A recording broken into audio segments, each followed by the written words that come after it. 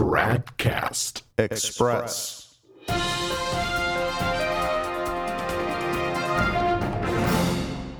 Tradcast Express, it's Wednesday, December 23rd, 2020. No one says Merry Christmas quite like Jorge Bergoglio, the Frankster.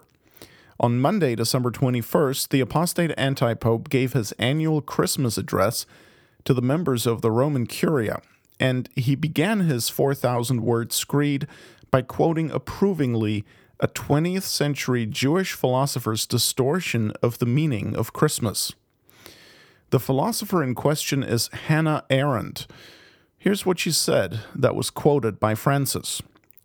Quote, "The miracle that saves the world, the realm of human affairs, from its normal, natural ruin is ultimately the fact of natality. It is this faith in and hope for the world that found perhaps its most glorious and most succinct expression in the few words with which the Gospels announce their glad tidings. A child has been born unto us." Unquote.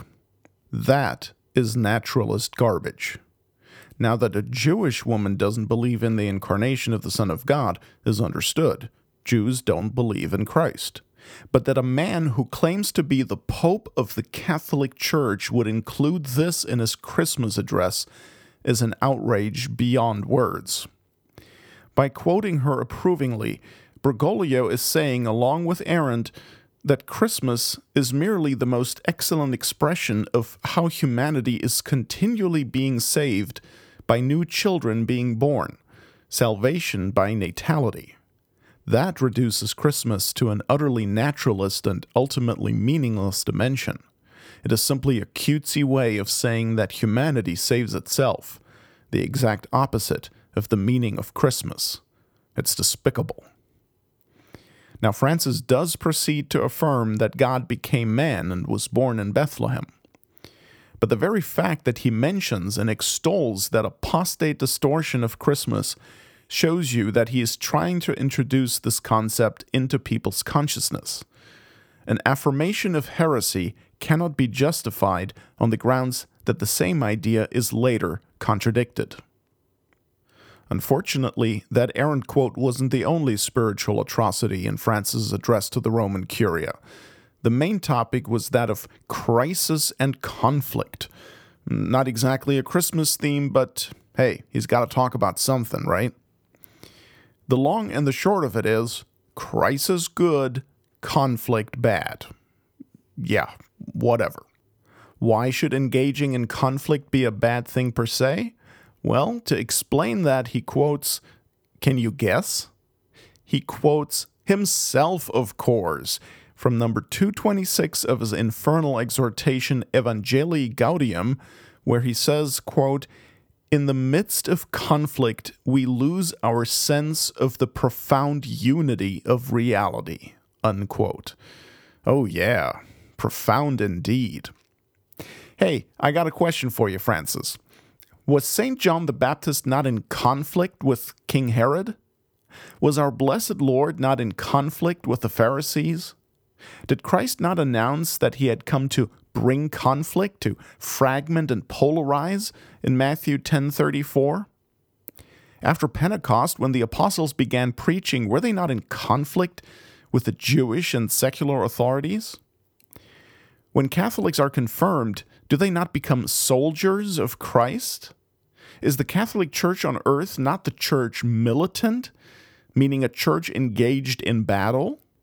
Is Armageddon not the final conflict between Christ and Antichrist? I'm asking for a friend.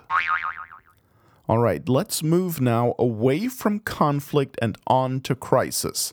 Francis says, crisis good.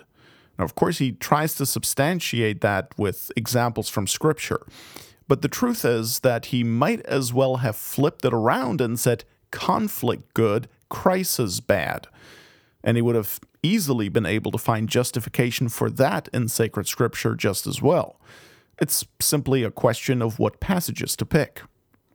So Francis proceeds to argue that we can see that crisis is a good thing because the history of salvation is filled with people in crisis who played their part in it precisely by that very crisis.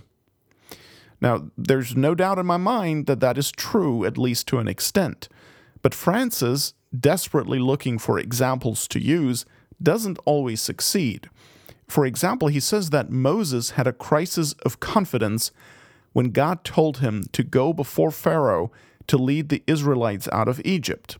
That is very true. Moses certainly did have a confidence crisis there, but it was not because of that crisis that he led his people out of bondage. It was in spite of it. His crisis of confidence was by no means necessary to the task, and I really don't see how he would have failed in his mission had he not objected to being chosen by God for that role. Next, Bergoglio does something much worse. He blasphemes St. John the Baptist. Again, desperately looking for examples of important biblical figures in crisis, Francis accuses the Baptist of having doubted that our blessed Lord Jesus Christ was truly the Messiah. The fake pope says, quote, John the Baptist was gripped by uncertainty about whether Jesus was the Messiah because he did not come as the harsh vindicator that John was perhaps expecting. Yet John's imprisonment set the stage for Jesus' preaching of the kingdom of God. Unquote. That is poppycock.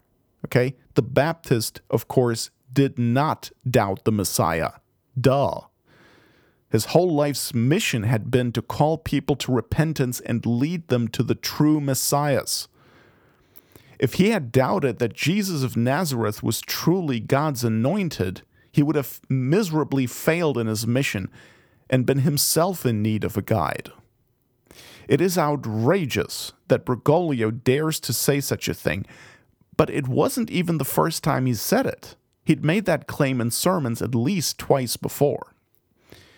Now, where does he come up with the idea that the Baptist doubted?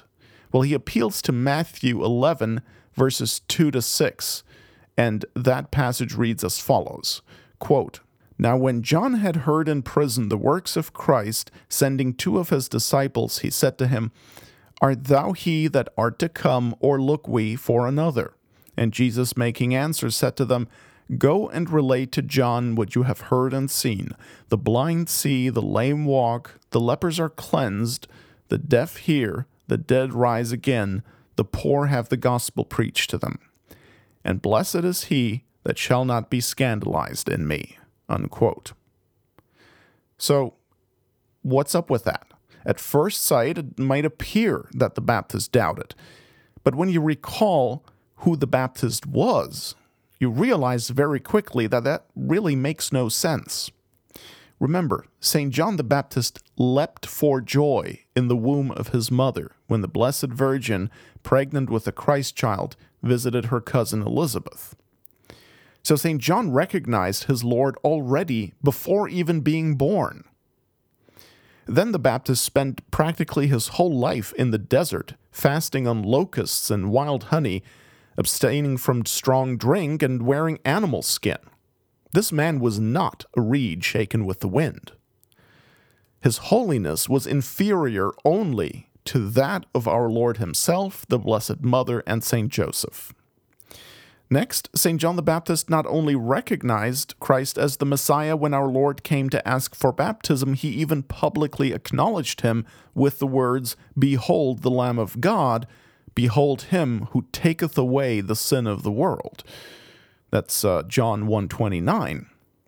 And then the Baptist even personally witnessed the descent of the Holy Ghost in the form of a dove upon our Lord's head, and he heard the voice of the Father declaring him to be his beloved Son. So it would be utterly absurd to think that this man, more angelic than human as it were, among the top 3 of the greatest saints who ever lived, had begun to doubt whether Jesus was really the Christ simply because he was now sitting in a dungeon for refusing to play Amoris Laetitia with Herod, if you know what I mean.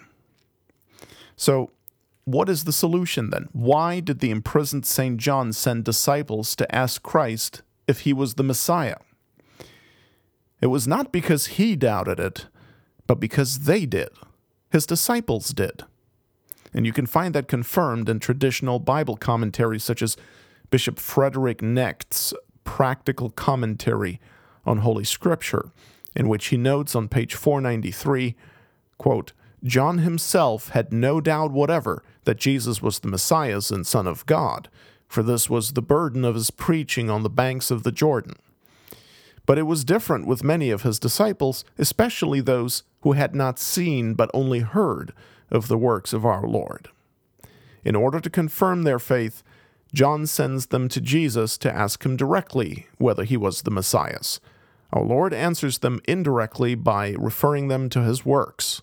This would confirm the Baptist's own testimony of Jesus. Unquote. It was important for St. John to ensure that his disciples would become disciples of Christ, and since he was no longer able to instruct them, being imprisoned, and since he knew that his end was near anyway, he had to make sure that their faith in the true Messiah would be confirmed. That is why the Baptist did that.